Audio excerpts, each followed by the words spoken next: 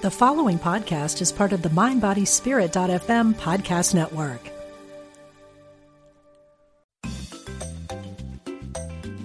You're listening to Unity Online Radio, the voice of an awakening world.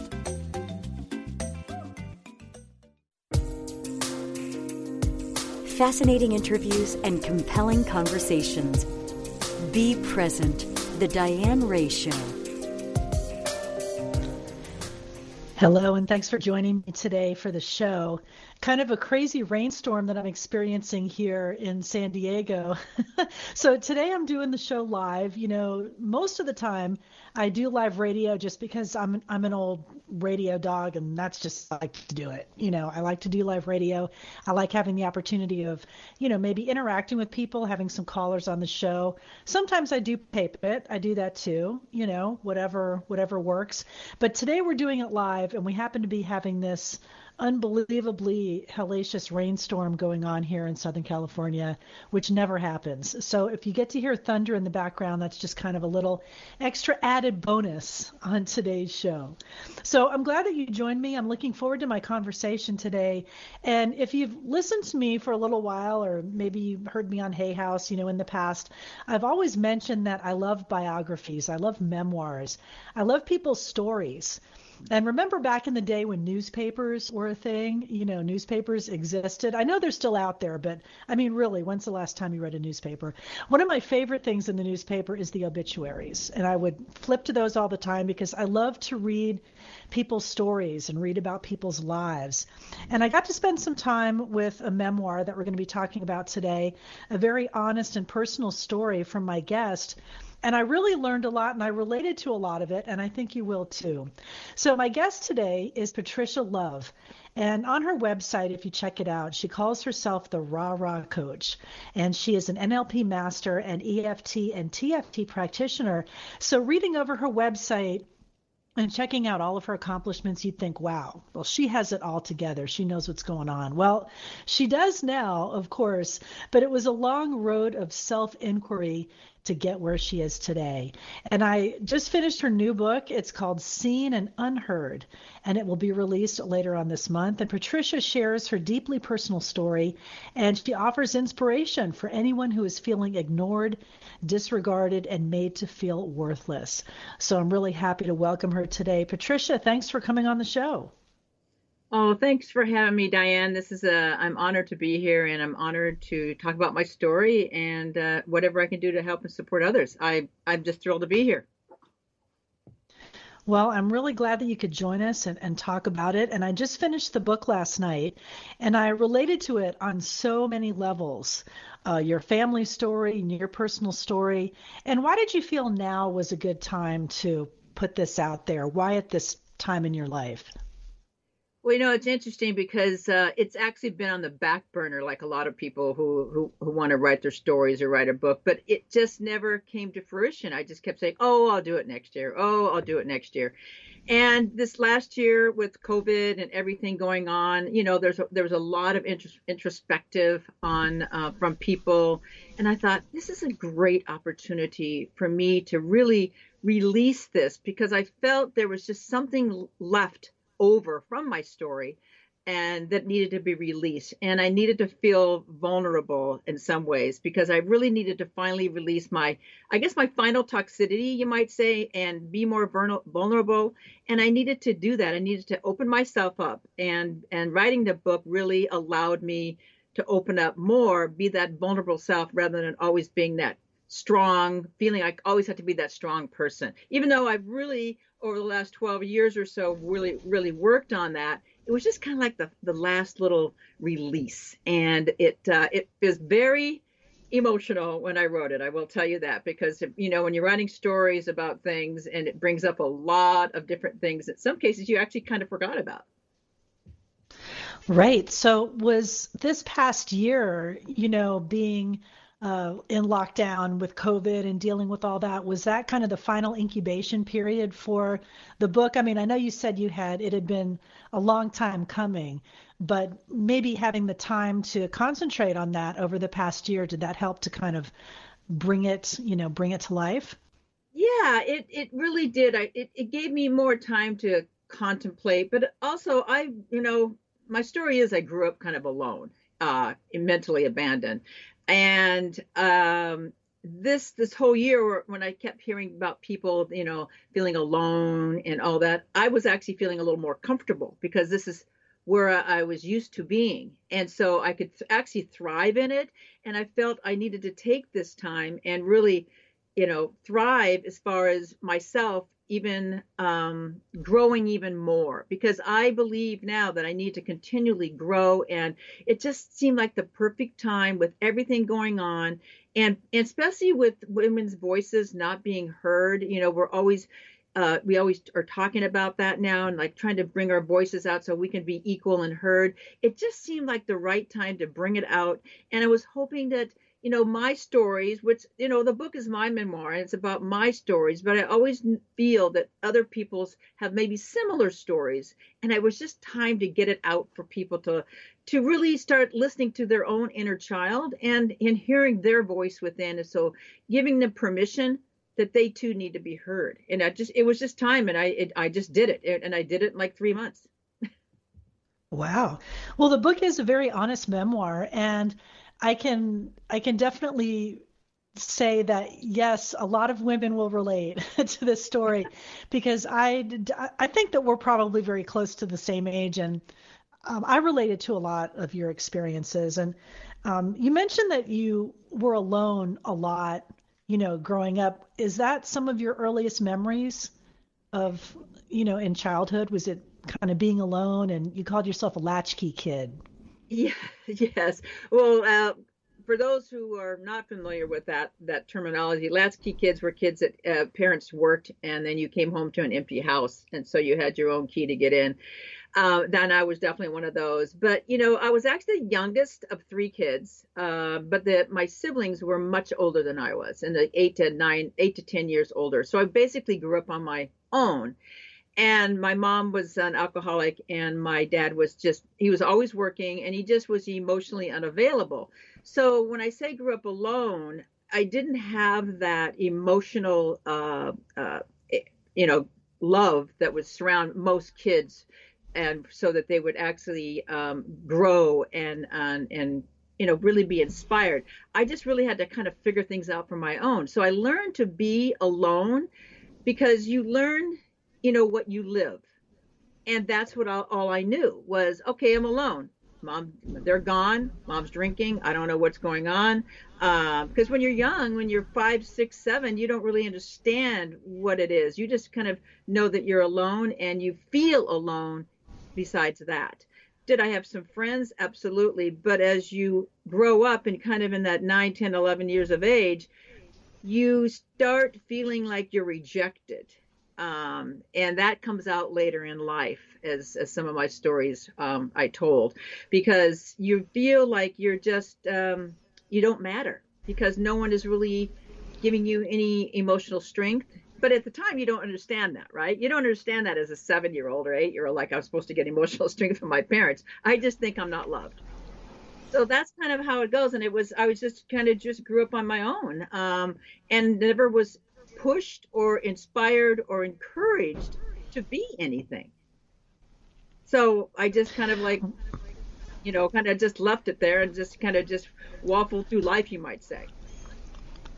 Right. I thought that comment that you made in the book was really interesting because I remember growing up myself that my parents never really pushed or encouraged a lot of things either. So I ended up trying a lot of different things, but they were supportive. Like once I would start something, they would support it, although sometimes they didn't like everything. But I do remember that. Like I know some kids grew up where their parents were like, "Oh, you have musical ability. Here, we're going to support you and give you lessons and all that stuff, or you could dance or another talent like that." And so I related to that when you said that, because I don't remember really being I just certain never things was being supported in supported, anything I wanted to do. Right. I just, Right. I didn't have that support because basically growing up, my mom, who was around sometimes, if she was there, she would want me to go visit my friends or get rid of me because that was when she could drink. So I just wasn't supported in anything that was, that I thought was exciting. They didn't even really care to hear about it. So they didn't really listen. There was no support or really listening that I can remember. And you said you were the youngest of three with much older siblings. Were you ever told that it was an accident, or because that can have real implications too? Well, yes, I actually was told it was, it was an accident because that's interesting you brought that up. And I really didn't bring that up in the book because there's, so many things I could have brought up. But my brother actually after he was born like 2 pounds and barely lived. And my mother had a very, very tough time. And so the doctors told her that she should not have any more children. And so then 8 years later, here comes Patricia, and so, being told that story, it does kind of make you a feeling of, oh, okay, well, I guess that was a slight accident. That didn't seem to portray as much into my life as I thought it would, though. But I do think about that once in a while, because I always would make a joke about it, like, well, yeah, it's a good accident, right? So, but yeah, it's all that kind of stuff plays into a kid's mind, and people or parents, and they don't realize the things they say and the things they don't do, you might say, that actually help the growth of a child's mental and everything. So, because your mental growth is so important, when you're young and growing into your teens, because otherwise, which I did, behavioral problems began. And because of the lack of love and being rejected, feeling alone, and just feeling that I wasn't loved. So I was always constantly looking for that and striving for that, but not getting it. Right. And what I thought was interesting throughout the book, beliefs and patterns that are instilled at a very young age will come out and manifest and show themselves a lot of different ways growing up in your relationships with other people, personal as well as just, regular friendships and things like that. So it's interesting when you trace those things back, the root of that, the words that are important, the things that you're told. And in the book, you share a really powerful memory from when you were a child that kind of solidified the message that, okay, you should only speak when spoken to. Little girls should, quote, act right, be good girls, that kind of thing. And that really made an impact. And I was wondering if you could share that memory with us. Yes, that was when I was 3 years of age. That was the beginning that I remember, because I always kind of remember being very out there, very courageous, very fun and smiling all the time. And I remember was walking down the street with my mom and my sister at the time, and this older Black woman, basically stopped and just said, "You have a beautiful child," and the such. And I just kind of turned and I said, "Yes. And did you notice my eyelashes?" And my mother was just like beside herself, literally beside herself, that I would actually say this. And I also asked the lady why she was so Black. And so it was like, oh my God, my mom was like, did my child just actually say this? Well, the Black lady was the kindest person. And she just said, I'm Black because that's the way I was born. And yes, you do have beautiful eyelashes. And then we went on our way. Well, my mother, just about a half a block down the street, just turned to me and basically says, with her finger in my face, "You never, ever do that again. You are to be seen and not heard. You embarrassed me. How could you do that into that lady?" And all of this. And I just kind of went into a shell, like, oh my God, I just hurt my mom. What did I do wrong? I thought I was just being my vivacious little self. I thought it was having fun. We were all skipping down the street at that time. And it was the longest car ride home that I say in the book. And my sister, who was my angel and was 10 years older than I was, she basically, and she was kind of the quiet one, but she knew how I felt. And she always kind of protected me, and she just put her arm around me. And I just knew that, she was comforting me. But from then on, I just felt I can't speak because I might say something wrong. So that's where that rejection that, starts to come in. So that little kid that's skipping around and you say you can't do that, or no, you can't do this, it starts really putting, rules on these kids, and not only rules, but just, you can't do that because you're bad, or you are being bad. And that, as you're growing up and trying to grow, as your brain is trying to grow, all it hears and takes in is you were bad and don't speak. You're to be seen and not heard. Right. And that has implications down the road. I mean, it's so interesting, those things that we remember, and you were just 3 or 4 at that time. I was just 3, and I just remember it just, vividly, with my doll in hand and such. And it's just one of those things that I remember when I look back, and that's kind of where it started. And my dad was kind of one of those people that always was trying to keep up with the Joneses also. So he would always try and be something that he really wasn't. But of course, I, as a young girl, as a daughter and dad, what you want as a daughter, as a little girl, you want the love of your father. That father, relationship is critical to a child growing up. And when you don't get that emotional love, just through hugs and caring, you just feel like you don't matter. And that's exactly how I felt growing up. Your father was trying to get his attention. Right. Well, I wanted to kind of peel back a few layers on that relationship, because I found that so interesting, because the man you were describing was very familiar to me, because my father was very much that way, not outwardly demonstrative at all. And, he, a lot of times, and when you describe the energy change when he would come home, that was so much of my experience. We would hear his car pull in the carport, and we'd hear the brake go, make that noise. And my sister and I, we'd stiffen like, oh God, he's home. That's exactly. It's like, oh my God, I got to be careful what I say, what I do. I better be at the dinner table on time. Right. And so I totally, related to that. And it wasn't that, I mean, thankfully, like in my case, I mean, he wasn't physically abusive or anything like that. He never struck us or hit us. But I mean, he just couldn't. And it was only until I got older that I realized that he just couldn't, he wasn't able to express those kinds of things, but he really did feel them deeply. And I wished I would have known that when I was younger, but of course, so many things you wish you would have known. Yeah. But I thought that was so interesting. And then how you're trying to get that love plays out later in your life, right? In other relationships. So it all kind of goes back to Dad, right? It all goes back to Dad, and I was just thinking about that even a couple days ago. It's like, it really goes back to him and his love. And I'm always trying with, growing up, I'm just constantly want to be just like him.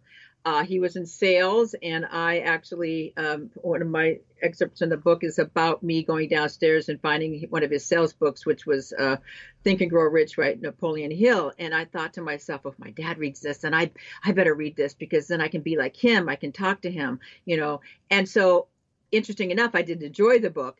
But I thought the whole idea was, if I could be like him, speak like him, he will then like me. He'll love me.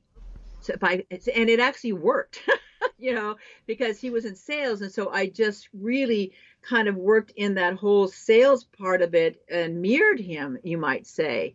And he liked it. So there I felt that I was getting someplace, but yet there was still never that energy of love. I mean, and I didn't put this in the book, but just for the listeners, one of the things that he did, which people would be surprised, is like, would he give me a birthday card, or he'd give me anything like a flower or anything, he would sign it, instead of Dad, he would sign it Mr. Jack M. Love.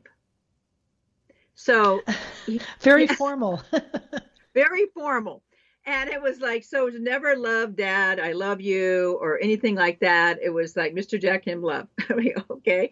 And it just, and other kids didn't have that. The other kids, they called, their kids, the parents called them, like they told them they loved them, and they said, I love you, Daddy, and, all those kinds of things. And I didn't have that. So that was just kind of an overview of what the kind of emotion that he would give out. Yet he could be extremely charming and caring in his own way, which again, like you said, I figured out later in life. But it took me going through hell and back to figure that out, unfortunately. So it's very interesting how that plays out with you, and when the father is not giving you what you need. Because every kid's different, right? So maybe what I needed was different than what other kids need. But I needed love. I needed to be known that I was cared about, and that I mattered, and I was supported, and that I was encouraged. And I really wasn't encouraged to do anything. So I just kind of went through life, even my teenage years, again trying to, and my 20s, trying to find love, and being rejected. Right. And it all stemming from the emotional unavailability of your father, but that you were later in life able to understand more and forgive. But I remember like being in my 40s, and then you look back at relationships and you're like, okay, so I recognize that. It's very interesting how, when you start looking back and kind of doing that self-assessment that you describe in the book that you did, because you really have to be able to ask yourself those kinds of questions, right? Those important, you have absolutely. to fess up, you have to admit. Yeah. And right? Your part in it. So many different things happened to me, that what I was taught by my father was to suck it up, be strong, and just move forward. That was kind of his thing. And so that was something that when things happened, instead of talking about them, because there really wasn't any deep conversations in my family, instead of talking about things, I would just, compartmentalize. So I would compartmentalize anything that happened to me, and then it exploded, not in my 40s, but exploded in my 50s, because again, I didn't look back enough. Even though it's so interesting, I always had been in the positive realm. I knew how to smile. I knew how to engage. I knew how to do all that, but I didn't know how to do it with myself, my personal self. And so there was just a lot of loneliness at nighttime. Like when I mentioned, like your inner child, sometimes you sit with your inner little girl at nighttime, and then during the day you wear a mask a lot of times just to get through the day. And I know that this through my coaching with women, that it plays a big part, that they wear a mask during the day and then they're completely somebody else at night. And a lot of it is because their voice, they just haven't brought their voice up enough to be heard. And so that's where it all kind of came down to, is that I fell apart in my 50s. So. Right. Well, that kind of stuff, and you write about it. So honestly, I mean, you went through some pretty horrible things, and kept that mask on to have that smoke screen of perfection that you call it out there to the world. But really the ramifications of pushing that down over the years, it's eventually going to explode like a volcano, right? And you said that happened in your 50s. It was like baggage. I was just carrying, and people can kind of relate to baggage people carry around. But I just kept that bag, and I just kept stuffing it in. When in my 20s, when I was raped twice, different people, or sexually assaulted, I just, instead of dealing with it or talking about it, except for maybe a couple minor people, I just compartmentalized it. I just threw it in the bag. I'll just move forward. Just, chin up, you keep going. You got to survive. So I've always had that survivor mentality, because even when I was a child, being alone, I felt I had to survive because I had to figure things out for myself. So I was actually quite smart, but I just didn't know how to apply it because I was never pushed or encouraged to do that. So a lot of complicated areas that came into my life that I had to really look at later in life in order to change my life to become who I am today. So in a lot of ways, I feel like it was a gift that all these things that I went through, because I wouldn't be who I am today if I hadn't gone through all this. Right. And I mean, I want people to read the book, so I'm not going to give everything away, but I mean, some pretty, some pretty harrowing things that you went through, just unbelievable. And to be able to kind of say, all right, suck it up, put your helmet on, and just forge ahead. I mean, that really takes some unbelievable strength to be able to do that. Yeah. And that's one thing I always felt I did have was strength. At least outwardly. I always would show good, you might say. And that to me was important because my dad was always, he was always, like I said, trying to keep up with the Joneses. He would wear those custom suits and he would be, whether he had money or not, he was always looking like he had money constantly. And so I learned that. I learned, like, just show up, look good, be all right, put that lipstick on, and suck it up and wear that mask and you'll be fine. And the problem is you're fine sometimes, and then you kind of go through a lot of different things. And then when you're at nighttime or alone, you cry, or when you're in relationships, you don't know how to deal with relationships. And so you kind of start to run when people start to see that maybe you might be slightly vulnerable. Right. That mask is hard to maintain. We're going to take a short break, and we'll be right back with more of our conversation here with Patricia Love and her amazing book out shortly, Seen and Unheard. I'm Diane Ray. We'll be right back on UnityOnlineRadio.org.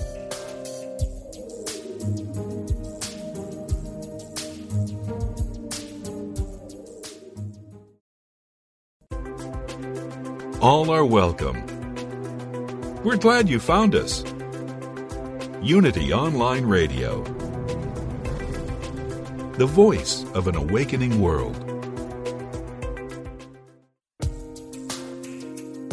Welcome back to Be Present, the Diane Ray Show.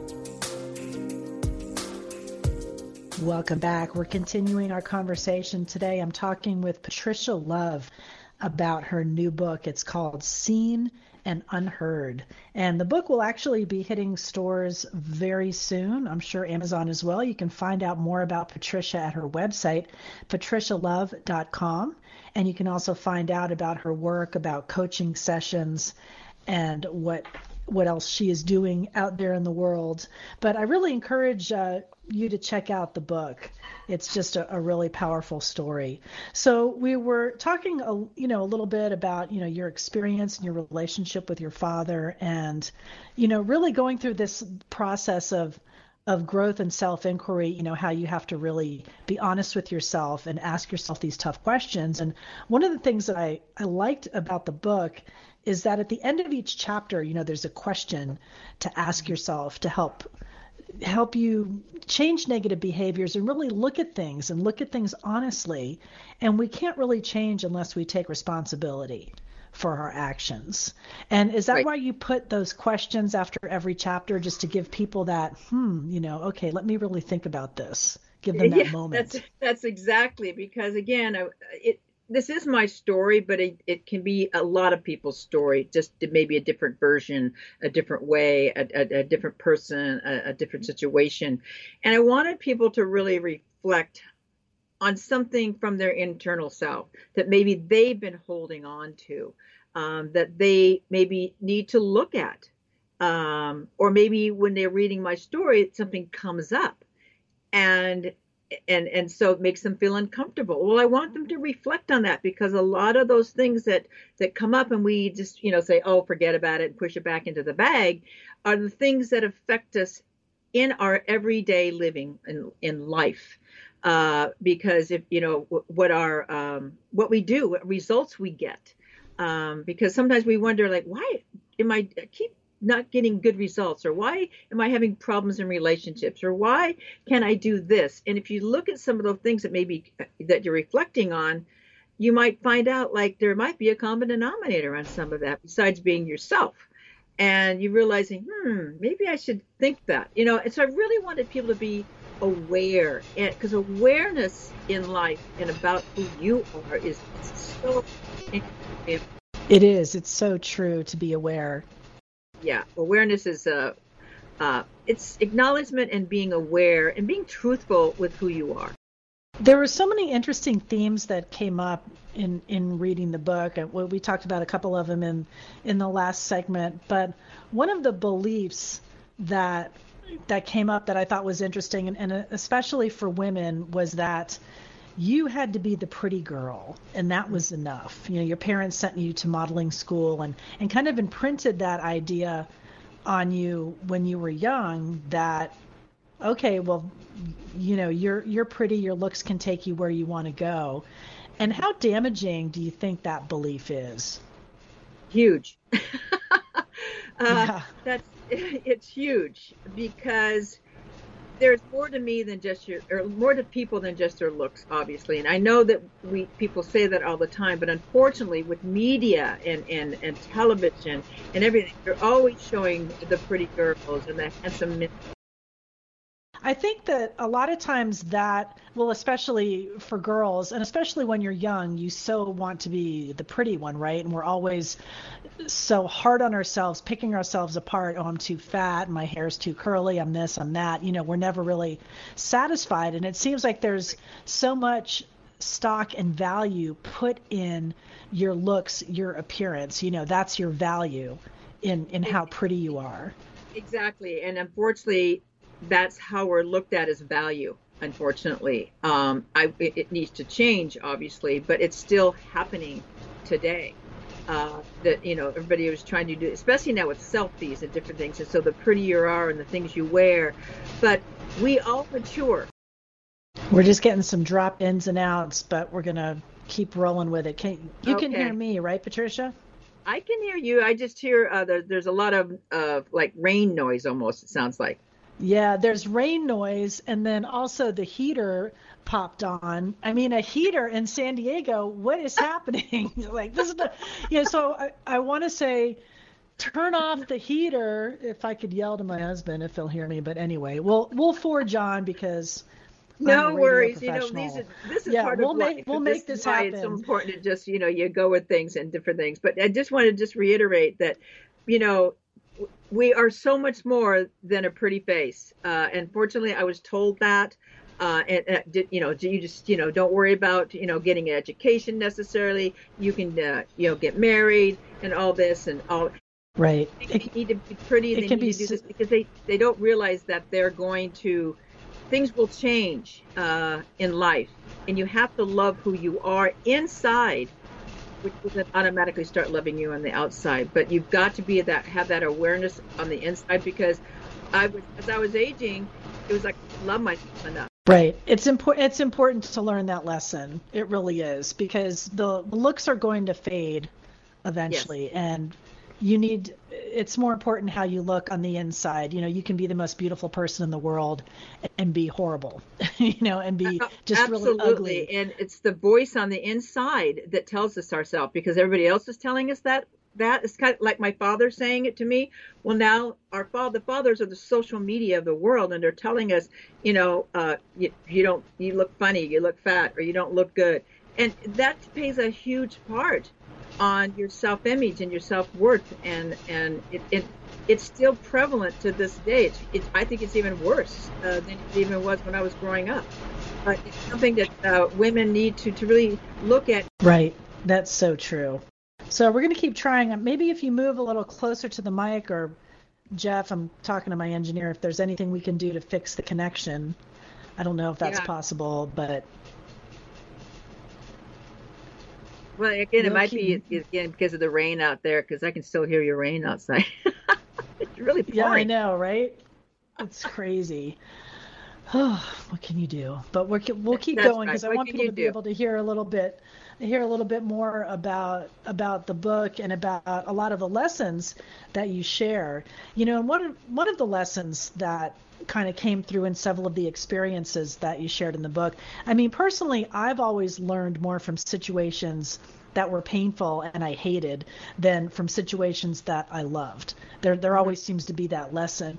And you share a story about, losing a job you loved at Northwest Orient Airlines. That was like, this was it. I'm at the pinnacle, and at the same time you go through a horrible breakup and just everything seemed to kind of fall apart shortly after that. And what did you learn from that experience, from that painful experience? Well, the when I on the Northwest Orient, I unfortunately did not learn at that time. That was probably one of my most painful situations, and I blamed a lot of it on my father for years and years and years. And again, some people won't even know about it till they read the book, if they read the book. So at that point, I didn't learn a lot because that was in my 20s. And so that was one of those things that was compartmentalized. But as I grew older, the breakups and the different things, I had to really get true with myself. I had to realize that it's not just the other person. I can't be blaming everybody else and everything else for my problems and why I haven't gotten in certain places or why I keep sabotaging myself. I had to realize and become aware. I had to acknowledge my truth. And that was hard. Because like you said, acknowledging the pain, and that's where you learn, but we don't always want to go there because we don't want to realize that maybe we're not perfect. Even though we know, intellectually we're not perfect, emotionally we believe we are in a lot of ways. Well, I'm fine. We always say I'm fine. Well, in most cases you're not fine. And it comes out either in relationships or how behaviors or how you speak to people, how you get jobs or how you don't get jobs. It came to a point in my life I had to actually take my power back, you might say. And that's what I talk about, is that we all have that power within and we have to take it back and listen to it and move forward. Right. That's such a great lesson. And I think we can all look back at some of those really painful, horrible experiences and then see, the lesson that you're able to learn from it. And then hopefully that will make you stronger. Yeah, And you're you in it, it's hard. mentioned, It's hard when you're in it. right. Oh yeah.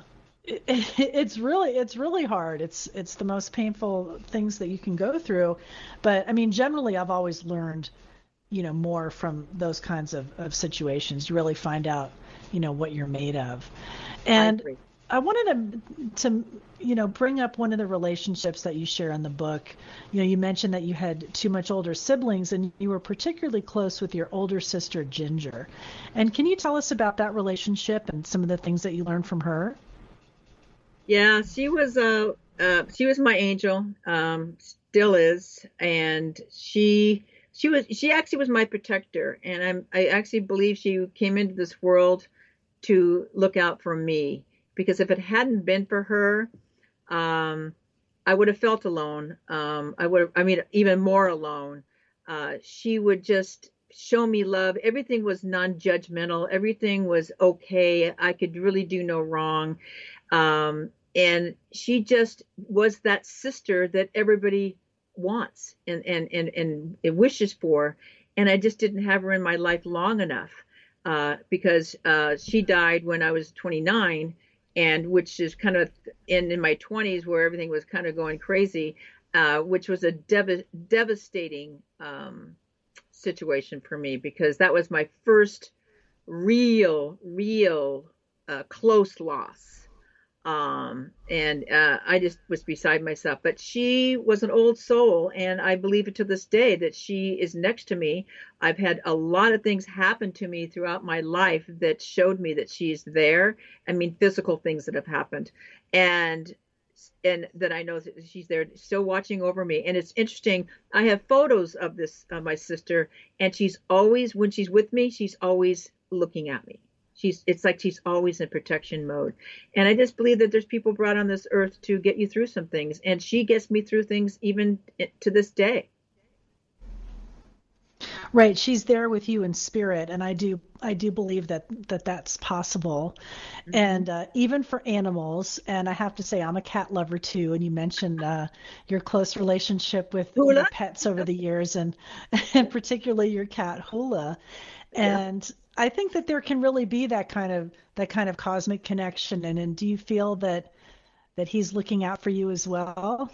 Oh, absolutely. That was Hula, my little girl. She was she passed along with her sibling at 18 years of age.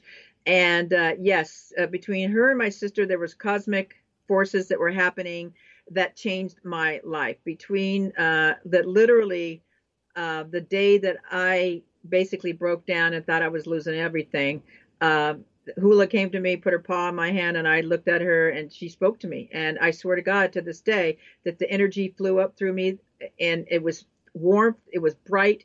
And then I wrote my 5 words down that I didn't even know that why I wrote them down, and they are now have come to fruition, where this is what I coach. And the words are acknowledgement, forgiveness, mindset, accountability, and perseverance. I wrote those down that same night that I broke down to break through, you might say. And I didn't know why I did it. But now I know. So it's amazing. Now I allow things to flow and really try to listen to my intuition and really look for inner peace every single day. And it's really made a difference in my life. Well, you're definitely able to let things flow, especially during this interview and radio show today, with like weird sounds, blowers in the background, rain outside, and you're just a pro and you just kind of roll with it. But just to go with it. It is. Sometimes it's all you can do. But to go back to those 5 words, you mentioned in the book, those were 5 life-changing words, and yes. that all kind of, came through when you hit rock bottom. But do you, when you teach that, I mean, do you just share that those 3 things or those 5 things are just really important in being able to, move forward and go with the flow? Well, of course, there's a lot more involved than just the 5 words. Each word you go deeper into, obviously, but those are 5 basic words that one needs to do, I believe, to move forward. And acknowledgement is, you've got to acknowledge your truths, because it's like bills. If you don't open the bills, you don't know what you owe. So it's if you don't acknowledge that maybe you've had a part in a relationship, that maybe you were the one that maybe wasn't the perfect person, or maybe you didn't talk, or maybe it's all part of that. So it goes much deeper into it. But I believe that when you can change your behaviors of things, and this is by using these 5 words, you can start to change your behaviors and move forward, because you understand the why behind a lot of it. And then when you understand your whys, then you can say, okay, now we can move forward, and your mind will be clear for mindset. Because you can't change things until you fix the things that are broken. Right. One big thing that really stops a lot of people from achieving their dreams, and I'm sure you find this in your clients, when you're working with people, the big one is fear of change and just being stuck in your habits and beliefs.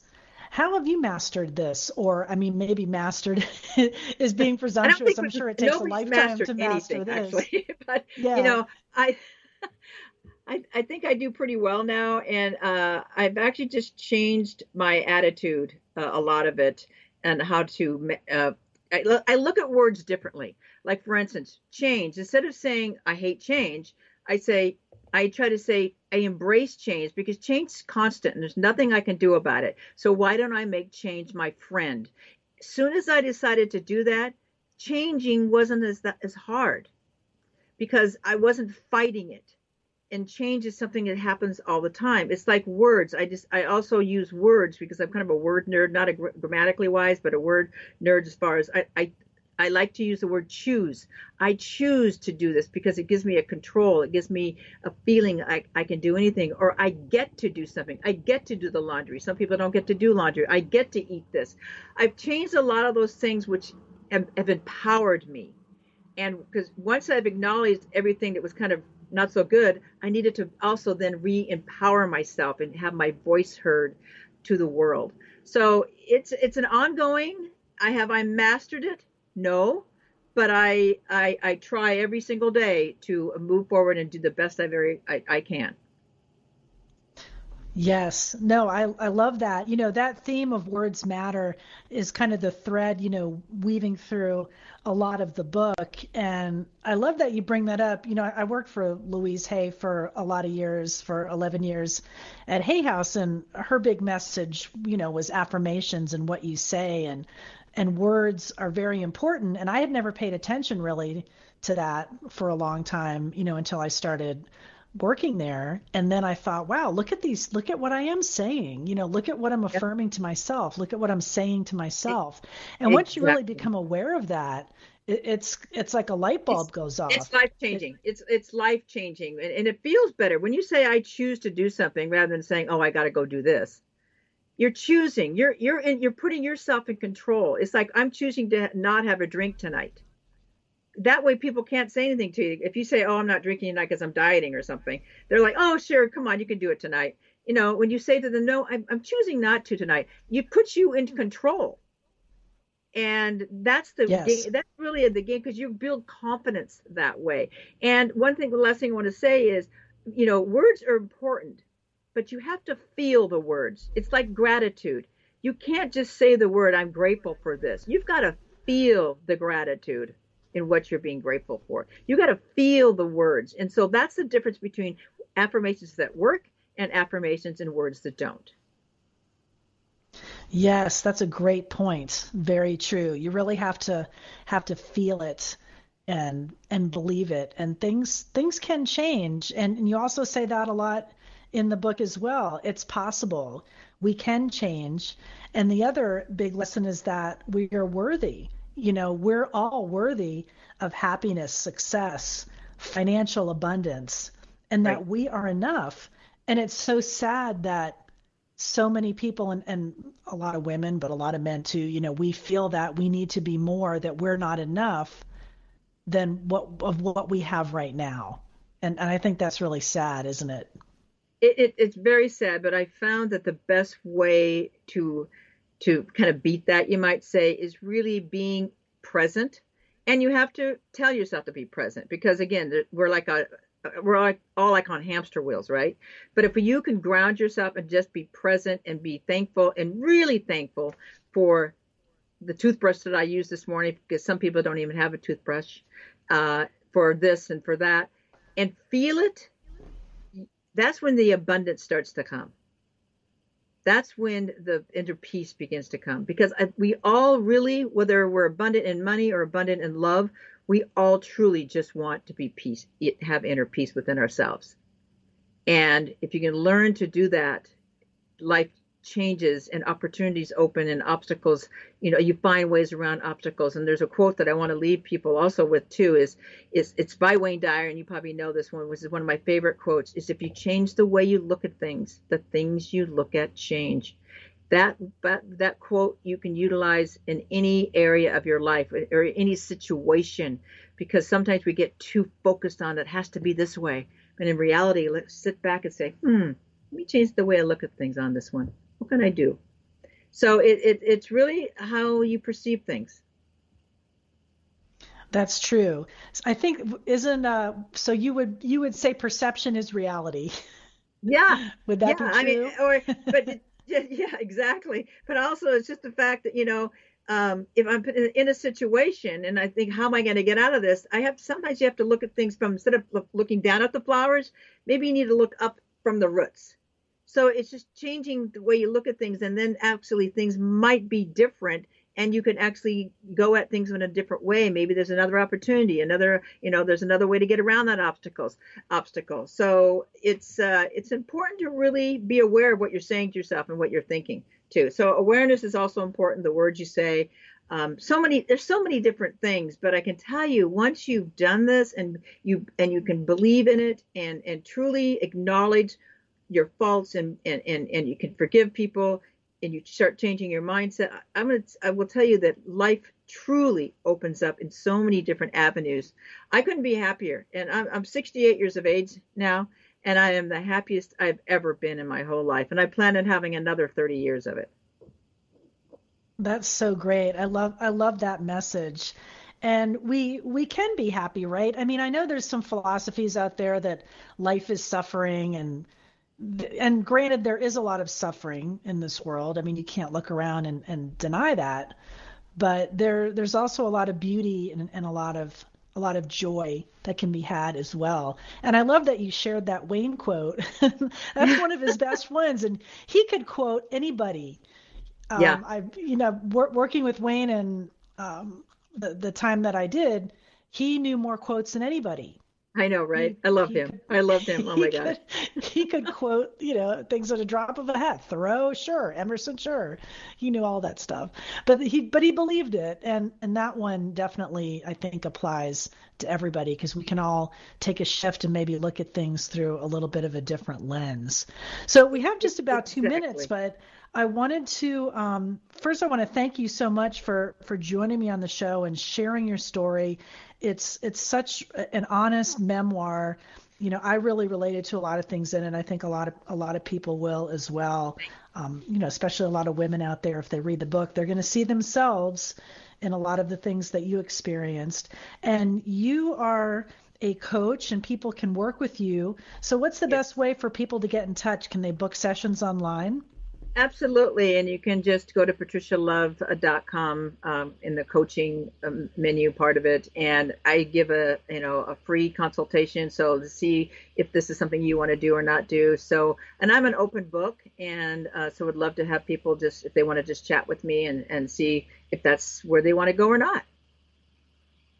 So they can do kind of a introductory call or meeting with you or Zoom or something like that, and see if things are going to work. And because I certainly want people to connect, because if you're with a coach, you want to be able to connect with that coach. You want to make sure that this coach is going to work with you well. And so that's important to me. And because I'm here to support women and help them to live their life. Well, I wish you so much success with the book, and I hope people go and check this out.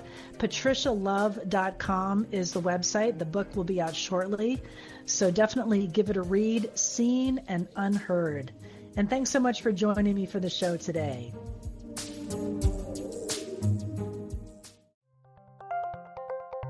Thank you for listening to Unity Online Radio, the voice of an awakening world.